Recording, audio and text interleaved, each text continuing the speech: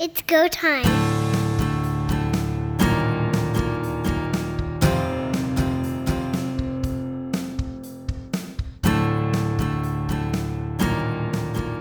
We thank the NFL for getting the Super Bowl out of the way in time for CFL free agency, and let's get right into it. Welcome everyone to Quick Kicks here on Third Down Gamble. Don Charbon along with Heath Graham and a very special guest from the Turf District, Mr. Andrew Hoskins. Andrew, welcome to the show. Thank you for having me back once again. I always like to get together with you guys to chat some football, and we've got some movement to talk about this week, so that's pretty exciting. I'm sure a lot of people see the movement from one side of the coin and some see it from the other side of the coin. I won't mention any bodily functions, but some surprises, some we knew were coming. Let's first give a shout out to 3 Down Nation. Wow, were they on top of everything? And the guys over there did a fantastic job. Any shockers coming out of this? Beyond Calgary trading Bo Levi Mitchell to start this whole process, now that we're into it and we've moved past Valentine's Day, anything that stood out to you? Well, I think the big one for me, and I understand that people who are listening know who my team that I cheer for is, and the big surprise for me was the Elks actually landing Geno Lewis. I did not see that coming, and that was quite a surprise for me. A very happy surprise. I was happy with that, but that one definitely caught me off guard as far as some of the moves that were happening. If we want to talk about ones that also kind of surprised me in the background, James Butler going to Hamilton kind of surprised me. I didn't think that he would leave BC because he had a decent role there, so that one kind of surprised me a little bit. I want to say that Cody Fajardo was a bit of a surprise going to Montreal, but I think the reason that we're saying that is because we're not really sure what that relationship was like with Moss and Fajardo as the way last year panned out in Saskatchewan. But obviously it can't be that bad because they're together again in La Belle Province. It seems like that relationship with Jason Moss is better than it was with Craig Dickinson at this point. There was some animosity there on the way out, and some. Cody Fajardo is always very kind in his interviews, so I would sum it up as harsh words by him, but not harsh in the standard of what we're used to hearing, in that he was a bit disappointed that Craig Dickinson didn't reach out to him on his way out. Jeremy O'Day did, but he did not hear from Coach Dickinson. Obviously, there was some kind of rift there because he wasn't playing in the games last year, so we'll see. So again, a little bit of a surprise there, but I think overall, some teams really went in, some teams didn't go as far in, and the normal one that we hear, Calgary not doing a whole lot in free agency, and they're going to be building with their new guys. One team with some signings that has jumped out to me as well is the Hamilton Tiger Cats and reloading on that defensive line. Mm-hmm. As speculated by yours truly last week, Jagarid Davis has rejoined the Hamilton Tiger Cats along with Casey Sales and Kwaku Boateng. So they have really loaded up not only on offense with Bo Levi Mitchell and the addition of some receivers, but that defensive line looks like one of the best in the league on paper, at least at this point.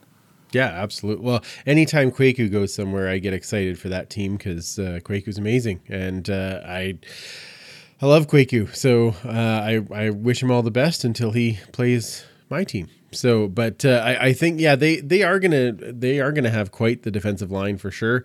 Across the league, actually. You look at some of these other defensive lines and how they've come together. I know for the Elks, big to get AC Leonard and add him in where you've already got Serezna and Jamin Pelly and that type of thing. There's some, you're like, wow, okay, that one's going to be pretty good. And then you start, looking at, now, did we find out where Orimolade landed? I don't think he landed yet, right? Toronto. Okay, so of course he did. I should have known that. Calgary, he went to Toronto. So yeah, Toronto's done okay for defensive line as well, and Hamilton's definitely stocked up. I'm curious to see what happens with teams like Calgary, who is that next guy that's going to be coming up that'll be playing on that line to help them out. But I think there's as far as you look across the league, I guess Hamilton did the best on the defensive line. Saskatchewan did okay adding Micah Johnson back in. I don't think that's such a bad add for them. But if I want to talk defense as a whole, I'm actually really impressed with what Ottawa did. They added some great linebackers, and I don't know. I think they were sneaky good for the entirety of free agency for what they added in. Hamilton was the one that really surprised me in a sense because they seemed quiet on opening day, and yet on the second day, that's where their numbers really started to grow in terms of signings. I don't like. I'm happy that they did load up in some of these areas, but I'm curious to see how Bo plays. There is a reason that he didn't play the end of the year in Calgary last year. And ever since that shoulder injury, now he maybe have something to prove, but he's got a few weapons there. Tim White is there. I can't remember who was the other one that they brought in. Duke Williams has joined. Thank you. Yep. Duke Williams is there. They still have Braylon Addison that could be coming back. Poppy White, and Keandre Smith even had a good portion of the year last year. They have some pieces, but is Bo actually going to be able to get them the ball? I really like the fact that they, like I've already talked about it, bringing in Butler. Maybe that helps to balance that off a little bit. But I don't know if Bo isn't the same 2016, 2017 Bo. They put some money in. I'm curious to see how that all plays out. I'm leaning towards Bo being better than what he was last year. If you think back to the first 6 games of the season, it wasn't until he played in Toronto that the wheels seemed to come off, and that's when Mayer came in and took over. In that playoff game, though, when Mayer stumbled, it was Bo in the fourth quarter that tried to get the Stampeders back into that game, and he was throwing darts all over the place. He needed to heal the shoulder. You're totally right on that. Now that he's played, 7 games last year, really didn't get hit all that much. He's probably better for it, and he should be stronger going into this season. The other thing, and if you think about this, in terms of Ja'Gared Davis, wherever he is, that's the team that goes to the Grey Cup. Yes. Also, though, if he follows his regular pattern, he just won last year, so he should lose the next 2 and then go to then win one again. So I am excited for him to join the Elks in 2025. It'd be perfect. Right on schedule. Well, I gotta. Yeah, it's good to make an early plan. I mean, why blow it now? Yep. Now, just getting back to Harris and the whole business of the swap between the Rough Riders and the Alouettes in terms of starting quarterbacks. The name on the back will get shorter wearing number 7 in Saskatchewan. That's the big difference, I guess. Initially, the height and everything else will be another issue. The Rough Riders giving him a 2-year contract, a 37-year-old when he goes to camp. That's a little bit of a stretch in my mind. A guy that's never won a Grey Cup. He's been to one, but lost. You give up on a guy who's 8 years his junior, and he was also, he had the chance to make it to a Grey Cup. A crossbar stopped him 1 year, and a third down play at the Winnipeg 20-yard line stopped him another year. It doesn't equate completely in terms of skill sets and age and everything like that, but I don't know that the Rough Riders got the quarterback that they needed to get them out of the West and into the championship game. The one piece that didn't come into play yet would be Dane Evans, still under contract with the Hamilton Tiger Cats. And I firmly believe that Saskatchewan probably poked around a little bit to see what it would take to get him out of Hamilton. It didn't come to fruition yet, and they had to do something. It was pretty clear that the relationship with Cody Fajardo was on a very, very thin line with any potential to save it. That didn't happen, and they had to make noise somewhere. Trevor Harris, as you mentioned, is going to be 37 years old at camp, but he is a commodity in the CFL with the numbers, his completion percentage, and his ability to move the football between the 20s. Between the 20s, absolutely. The 2-year contract is the biggest surprise in my mind as well. I would have anticipated it being a 1 year and looking to the future, but now they've somewhat committed to 2 years. One thing that he does bring different to that offense is the quick release. He very much is 1-2 ball out.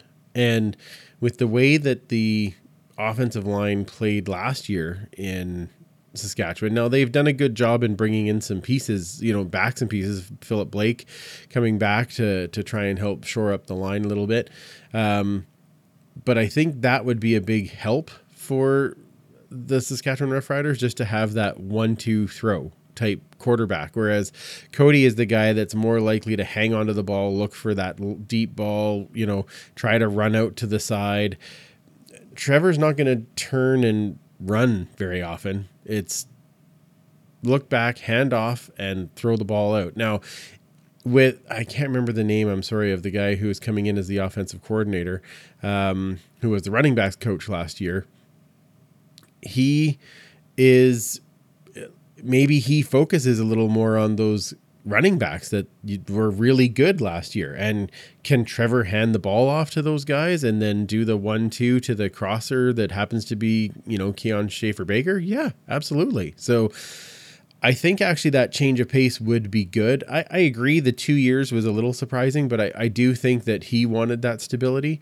I think we also know that unless there was guaranteed money in that second year, there's no guarantee he's there for the second year. So I hope he got some money up front. But I do think that change of pace in the way that he plays the game as compared to Cody Fajardo could go a long way for Saskatchewan having some success. I'm not going to say a ton of, because I don't know, lots of field goals, but we'll see how that plays out for over the whole year. One of the challenges for the Rough Riders is virtually all new receiving core as well. You mentioned Keon Schaefer-Baker coming back, but they've lost Kyron Moore, Shaq Evans, and Duke Williams, who are all very capable receivers. Bringing in Jake Wenicky, who had a bit of an off season in 2022 compared to what he did the previous year. Juwan Breskison coming over from the Toronto Argonauts as well. So a different receiving core to work with. I guess the good news is Trevor Harris has some chemistry with Jake Wenicky from their time in Montreal. For Kelly Jeffrey, it's going to be a real baptism by fire in a sense, because he's got a head coach and a GM that are on expiring contracts. And he's trying to make a name for himself with a quarterback that's on the tail end of his career, not the beginning of his career. He's got a lot of work to do to make that offense successful. Cody Fajardo had his best moments when Stephen McAdoo was his offensive coordinator, by far. When Jason Moss and him crossed paths, his numbers went down. How that's going to play out in Montreal, of course, Calvillo has a lot to say about that. It's going to be very fascinating to me to see how this all plays out. Saskatchewan is in a weird situation where both positions are up for grabs. If they go O and pick a number, will they be there at the end of that O and? That's fair. I do think that they made a sneaky good signing in getting Sean Bain, though. That's a lot of speed with a guy with a decent set of hands that did well in Calgary last year. And I understand, like Calgary's offensive system, lots of guys do well. I know how that works, but I think that could be that guy that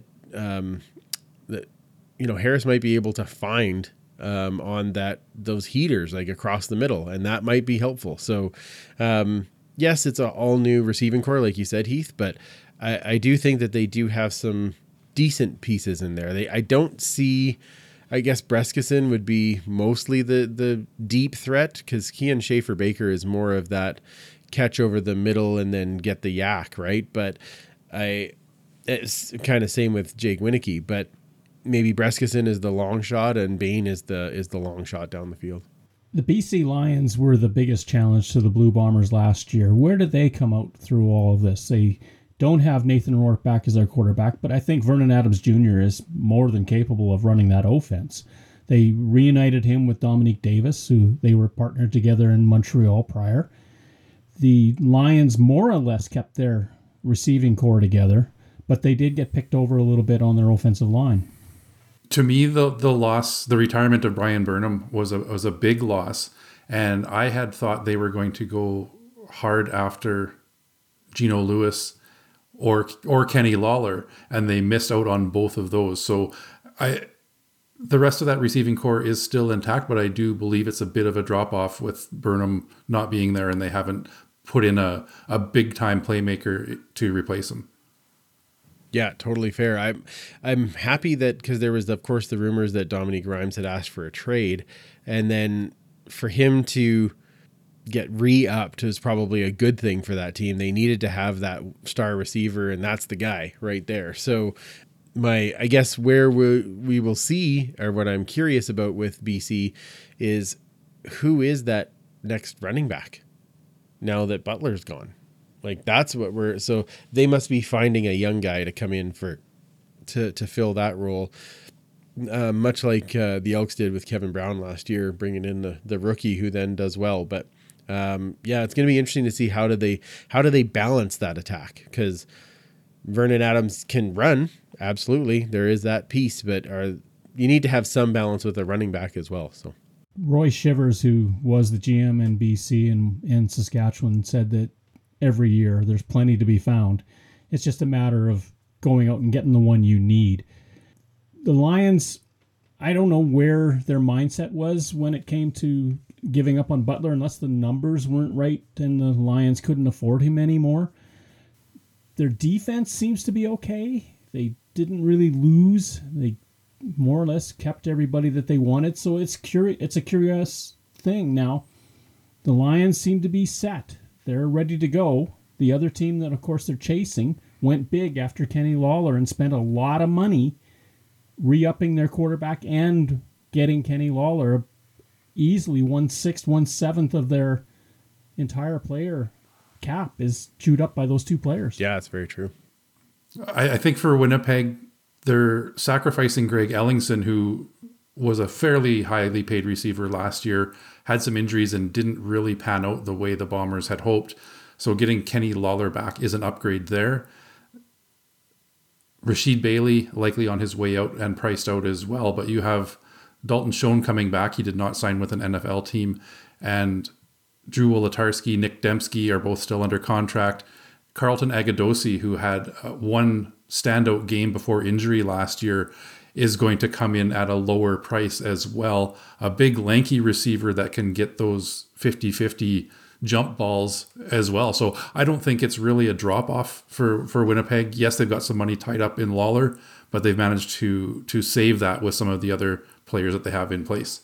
Yeah, it's pretty easy to save some money when you've got Schoen on a rookie contract. That's rather helpful. And so I think that's the same thing. I know there was lots of comments about the Elks that, they got to be over the cap. Well, two things. One, there isn't a salary cap until you start playing games, so we're well away from that. But the other thing is that Edmonton's very cheap at quarterback. Cornelius is just over 200. Trey Ford is on a rookie deal. Kevin Brown is on a rookie deal. Dylan Mitchell just got an extension and got a bit of money out of it, but not, like leaps and bounds.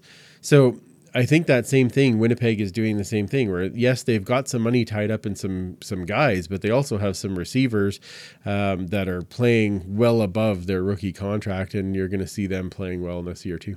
Eugene Lewis, what kind of impact is he going to be for the Elks? Because that was a huge signing, and I thought for sure that he would wind up in British Columbia. So did I. That I had it labeled for either BC, Saskatchewan. That's where I thought that he was headed. And so, like I said, just shocking to me when it came that he was coming out to Edmonton. And they overhauled that receiving core to some degree. They bring Manny Arsenault back, so he's the veteran leader and basically the coach that can be on the field at the same time as on the sideline, and that's always helpful. I think basically what they did is they said, okay, well, we're not going to get Kenny Lawler, so if we don't get the maybe the 1A, do we get the 1B or the true one? Really hard to tell between Geno Lewis and Kenny Lawler. So that helps. And I think they also then decided, okay, well, we're going to go away from Darrell Walker And we're going to bring in Stephen Dunbar Jr., who is the same kind of receiver at probably a little bit less rate and a little bit younger, and see what happens there. Then they're bringing in Kyron Moore, who knows the system under Chris Jones. I mean, I think they just kind of overhauled, but with some guys that know the system already and guys that can lead the system. So, I'm excited to see how that goes. I think his impact, though, you were asking what is Eugene Lewis's impact? He's taking that role of Kenny Lawler. And if there's one thing we know about Cornelius is he can bomb the ball. And if he can get it within a 3, 4, 5 yard radius of Eugene Lewis, he's going to catch it. That could be huge for them to be able to work together on that. So I'm excited to see how that all gels together. Ottawa went after Hamilton's secondary. Did they ever? Santos Knox is now in Ottawa. Carriel Brooks is in Ottawa. Obviously, Sean Burke saw what he liked in Hamilton and hoped that during free agency they would follow along, and he's brought them with him. The Tiger Cats were kind of slow on the defensive side signing people, but they seemed to pick up their steam as time went on. Jameer Thurman was huge. Huge get for Hamilton, for sure. What do you guys think now that that's kind of all where we're at now? Is Simone back in Hamilton? I think Simone is on a discount if he comes back, and he probably would, just to be a part of that team with a chance to win a Grey Cup. I think he would probably take a little bit less to be there. But I think he's kind of a spiritual leader in so many ways for the Tiger Cats team. I would be hard pressed to think that they wouldn't want him back. It'd be the same thing as Enoch Mwamba in Toronto. Could the Argos really part from him? Unless he retires, I can't see him playing anywhere but Toronto. Yeah, possibly. I tend to agree with you as well. Getting Jagarad Davis back probably goes a long way in helping get Simone Lawrence back into the mix as well. I believe they're probably in contact. We know the Grey Cup is going to be in Hamilton this year. They have retooled after a pretty disappointing season last year, and Simone coming back for one more crack at ending that Grey Cup drought with a home game is probably too much for him to walk away from. So then we're going to have Simone and Duke Williams and Chris Edwards all on the same team. All right. Well, referees are going to enjoy those games. I can tell you that right now. That'll be an interesting combo between those three. No. You hope. You hope for penalties? Wait, what? No. You hope matured just that extra year and that things will have calmed down. It's not going to be great for the Tiger Cats if they're taking 15-yard objectionable conduct penalties. It won't do them very well. And this is one thing that when you talk about Edwards and you talk about Williams, that has been part of their history. Mm-hmm. They have to curb that. They're both very talented athletes. They've just got to translate a little bit more of that to the rest of the areas of the field. Yeah. Both Duke and Chris Edwards, their play can almost make up for their penalties. Duke, for sure. There's a reason that they still keep getting the position, right? Because they are good players. They just need to reel in the antics sometimes. I think Craig Dickinson failed in Saskatchewan last year in reining in some of the attitudes on that team. So true. Orlando Steinauer is a different type of coach than Craig Dickinson, and he might be the right guy to get these guys in line. When you think of Orlando Steinauer, he's a guy that he's got a strong presence. Dickinson has talked a lot about how he was too tough and he has to make the game more fun this year.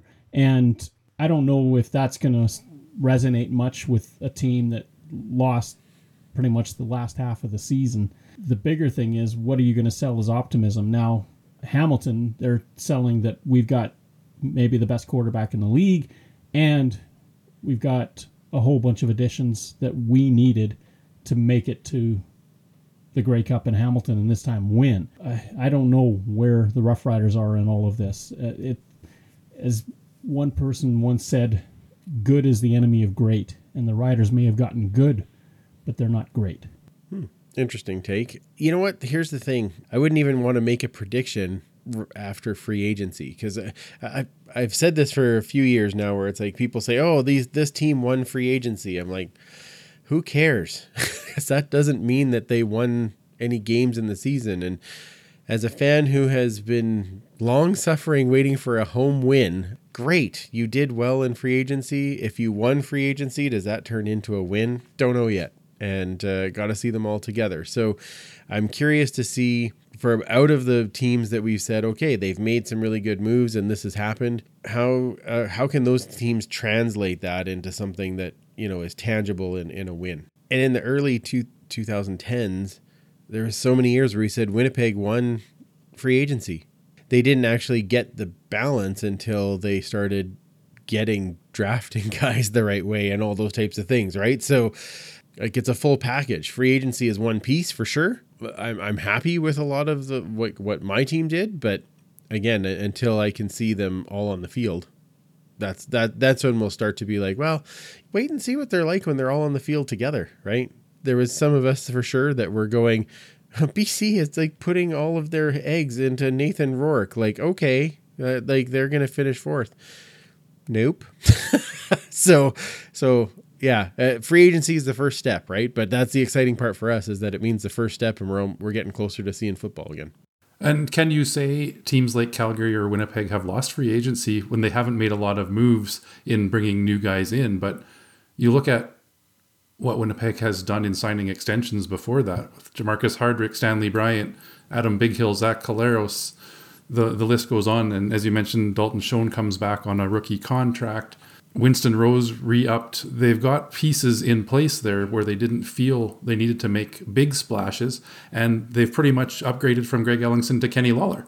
Yep, right. Yeah, and they kept guys like Janarian Grant, all those types of things, right? So the teams that start to have success, then they can hang on to those guys at discounts, right? Calgary wasn't completely quiet. Julian Hauser now is in the Stampede City, and that's a pretty big get for their defensive line, especially Florian Omerlade is now in Toronto. The bigger loss, I still think, is Jameer Thurman, and I was thinking that Darnell Sankey would actually wind up back in Calgary. I didn't expect him to actually wander south and look at the XFL. Yeah, I think there's a few names going to the XFL that we weren't quite sure, XFL or USFL, that we weren't quite prepared for, and for sure Sankey was one for me. I thought that he was going to land a home here, and although I agree with you with the Stampeders, Hauser is a big get for sure. There's one get and a whole bunch of departures, right? And some big names. We talked about Omerlade, we talked about Thurman. I already talked about Sean Bain. We haven't mentioned Javian Elliott that was going as a defensive back that has quite an upside as well. The thing is, though, is that none of us are writing them off because we know it. How many times we said, oh yeah, more guys left than came in, and next thing you know, they have some new guy who's multi all-star. So we'll see how that plays out once the season starts. But I'd be perfectly fine if they took a dive for a while. I wouldn't be upset about that. Clearly, Calgary and Winnipeg office have the most confidence in what they have in place already. I'm sure there are more moves to come, but as far as new contracts coming in, very little so far. So they seem to be pretty confident, and clearly neither one of them won the Grey Cup last year, but the regular season, they kind of separated themselves from the rest of the league as the top two, with BC and Toronto kind of that next tier below them. The Alouettes, of course, went through all of this process with their ownership situation sort of clouding things. Now the CFL has stepped forward and said, look, we're going to take care of this team until a new ownership group gets it. So the Sid Spiegel and Gary Stern era is over. It was short-lived, and there'll be a lot of discussion about whether it was the right decision given the age of especially Sid Spiegel, a tremendous human being, but this was never a long-term solution. The Alouettes will have new owners probably by the end of the spring. It looks fairly certain that that'll be the case.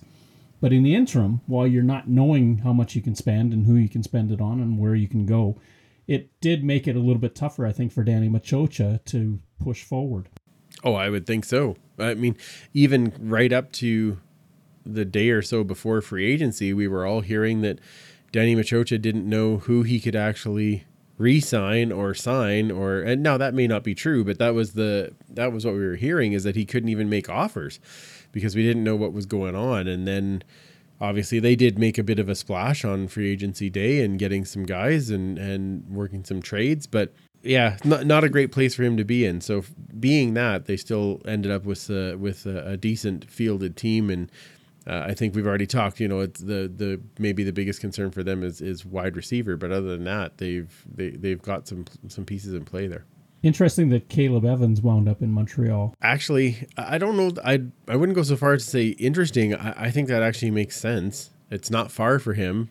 If you look at Cody Fajardo and Caleb Evans, they're a similar kind of quarterback. They can run. They're not afraid to be the lean in guy from the 1 yard line. Neither of them has what I would say incredible accuracy, but they know how to throw the ball. I don't know. You put those two guys together. I don't think it's a horrible combination, actually, and because your system doesn't have to change much if you have to change your quarterback at some point, and they're going to be learning from Calvillo and Moss. So I mean, there's a lot of quarterback knowledge right there that can help those two out. And I would think that Montreal maybe isn't completely sold on Cody Fajardo being the outright number one guy for the whole season. He's not quite in that pay grade that some of the other top quarterbacks are getting in the league right now with Bo Levi and Zach Collaros, etc. So having somebody like Caleb Evans come in, the two of them combined are probably somewhere in that neighborhood that you're paying a marquee number one quarterback. So a good addition, and a lot of them were on sneaks, but Caleb Evans scored 16 touchdowns last season. Yep. You can't go wrong having somebody like that as your short yardage guy. Points pirate. Yeah, exactly. Yeah, he's the backup quarterback that you start in fantasy because you're probably going to get at least one. When you think of the Toronto Argonauts, they took a couple of hits on their offensive line. Justin Lawrence is no longer there. Philip Blake, we mentioned earlier, is gone. They weren't the best at protecting their quarterback last year. Darius Sirocco, I think, is a good upgrade, but they've got to bring somebody along now to fill the gap because they're down one. Yeah, I don't even know what their upgrade would be. Do you know what I mean? Like, it's interesting because they had a decent offensive line last year.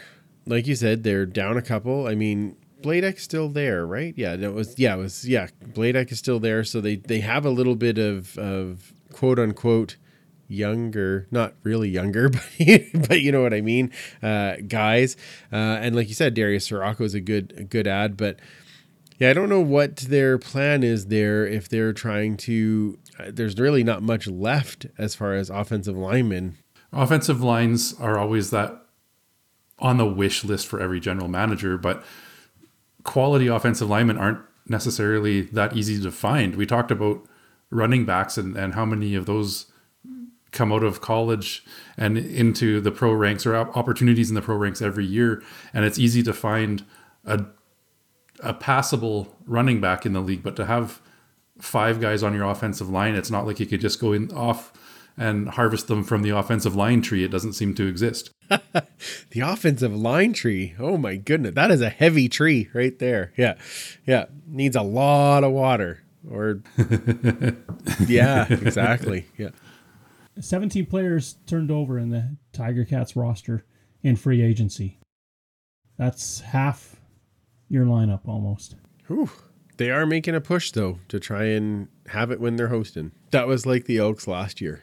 You know, the year before they were awful, and so we knew that the roster was going to basically be overhauled, and it was. They weren't significantly that much better, but they did get better as the season went on. So this year, still some turnover, not as much as last year. And I think you'll see the same thing when you get to Saskatchewan, depending on whether or not the head coach stays the same or not. If that changes, then, there's likely to be a bit more turnover with somebody bringing in his own guys, right? Well, Chris Jones, I think after last year in Edmonton, he probably didn't have a lot of room to make a lot of more moves. And he spoke quite candidly with Dave Naylor on their fireside chat about how you need the time together to develop a team. And he was talking specifically about Taylor Cornelius, and this being his 3rd year in the league, he kind of figured that this was showtime for him. This was it. If you're going to make it as a ZFL quarterback, it's year 3 is where you show your stuff.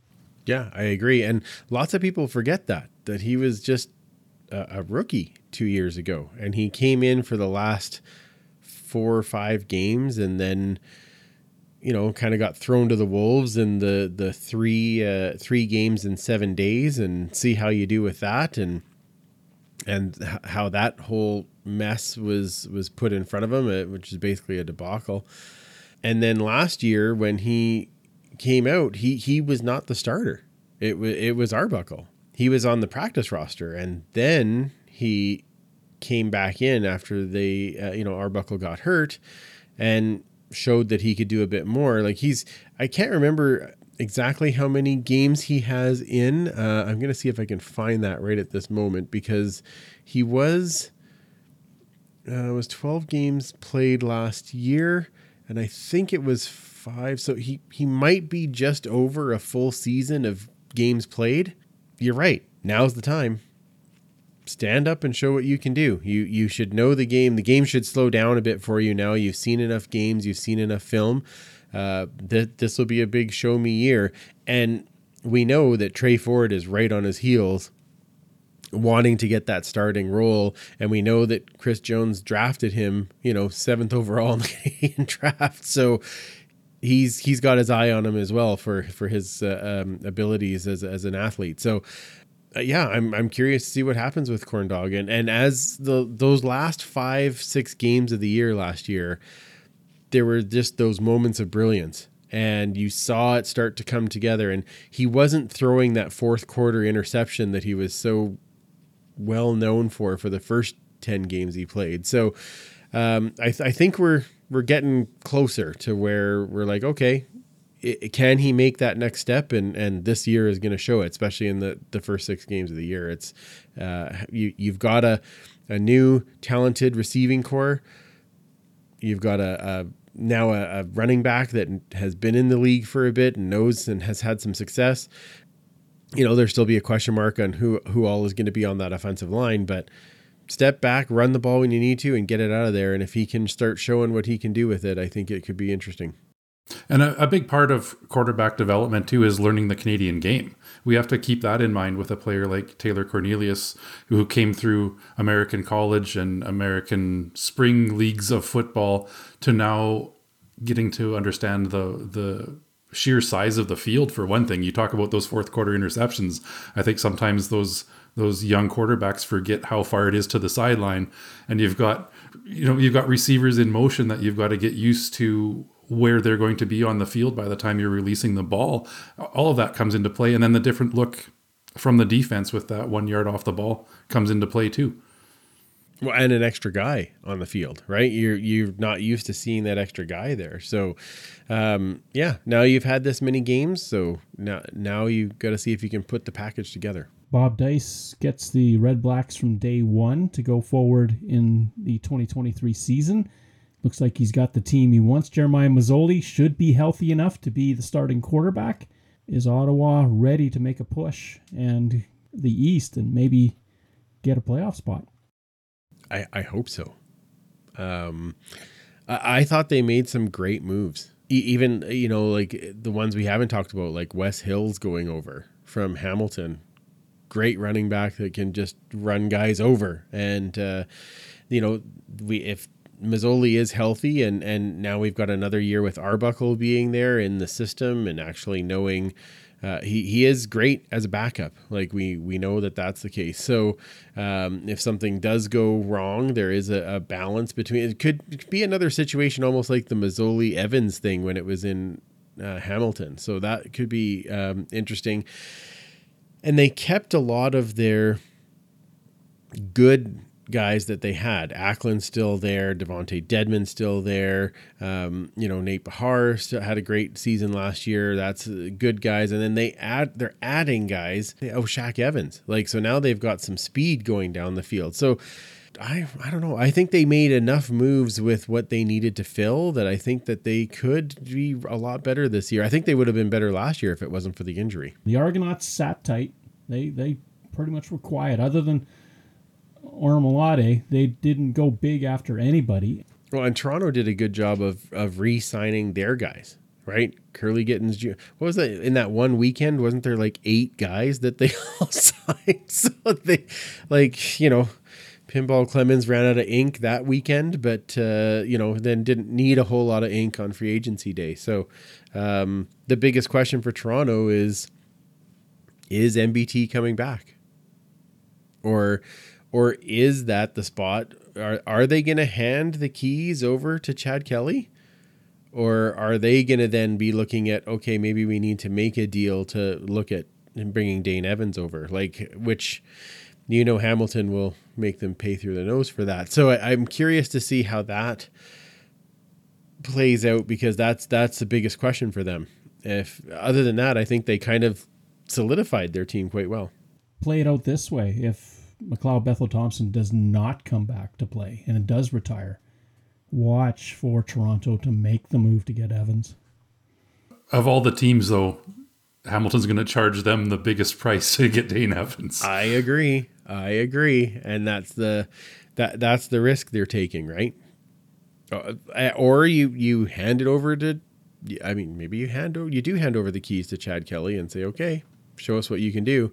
The Lions did that with Nathan Rourke, and look what happened. Yeah, I don't know though. That was a bit of a different situation. That was, and the only reason I say that is because Nathan Rourke had those 2 games at the end of 2021 that he just like lit the world on fire, and it was like, whoa, that he's a different player. And he had time to learn under Mike Riley. Like, I think there's a different situation there. I don't know that Chad Kelly, when I watch him play, I thought, okay, yep, there's some good points there. Is it one that I'm like, holy man, this guy's on a different level? No. So at least to me. So I don't know that he's quite the same. Be interesting to see if they tried to do that though. If you're basing his entire body of work on one offensive drive in the Grey Cup, yeah, hand him the keys. But if you want to look at more beyond that, there are some questions there for sure. Well, his head coach is not handing him the keys to the team just yet. And if Ryan Dinwiddie isn't confident in him, that means that the Argos are very interested in bringing back McLeod Bethel Thompson. It's just a question for Thompson, who's made his money playing in the NFL and the CFL. He doesn't have to do this anymore. You do it now because you love the game so much. And he's coming off a broken thumb. He had to have surgery to repair it.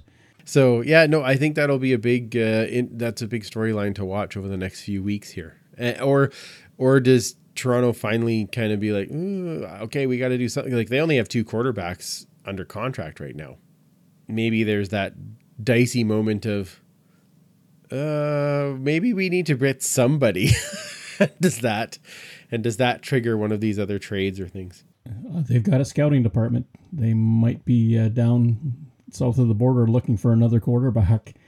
It's always a possibility. The thing is, like with Ricky Ray all those years ago, who knew that a guy coming out of the Arena League was going to tear up the CFL? Yeah. Exactly. But we all know that is the major exception to the rule. So, but I mean, hey, they're the defending champs. You better find somebody who can play quarterback. That would be important. Got some great receivers in Gittins Jr. and Davaris Daniels and Cam Phillips. And they've got guys there that can catch the ball. Who's going to throw it to them? Well, and you got quarterbacks like that are the exception to the rule, but when they come through, what a story they are too. You think of guys in the NFL like Tom Brady and Kurt Warner that came from obscurity to Super Bowl and MVP caliber quarterbacks. And when you get those guys in the CFL that come through like Ricky Ray did, it makes for a heck of a story. That it does. Yeah. It was a beautiful thing to watch. I'll tell you that. All right, Andrew, thank you so much for being on the show. This was awesome. Where can people find your podcast and find you on all your handles? Well, thank you again for having me and for having a fun chat about all of these, all the teams across the league. I tried not to get too Elks centric, but if you are curious and want to know more about the Elks, you can join us on the Turf District podcast. That is usually on Tuesday nights. In the off season here, we're just doing one a month, but our next one is next Tuesday, the 21st, and we're hoping to be joined by some of our new free agents, but just to kind of catch up with all of free agency talk on the Elk side of the ball, sign up to our YouTube page. That's where you'll see us go live, but then our shows do come out on all of your regular catchers, and you can find us anywhere pretty much at the Turf District. That's on Twitter, on Facebook, and on Instagram. And if you want to just follow me for some, Lego builds and maybe some football talk in there, at Freepalicious. Heath Graham, Andrew Hoskins, thanks so much. This was a blast. Thanks. Thank you. Thank you for listening to our show. Third Down Gamble is hosted on Podbean and can be found on Apple Podcasts, Google Podcasts, and Spotify. Follow us on Twitter at Third Down Gamble. Join us again, the Third Down Gamble podcast, audio worth watching.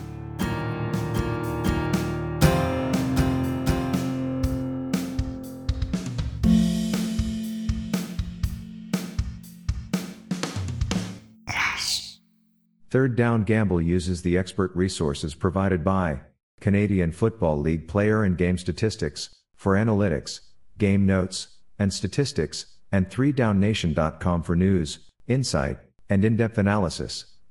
Please visit cfl.ca and 3downnation.com for the most up-to-date information on the Canadian Football League.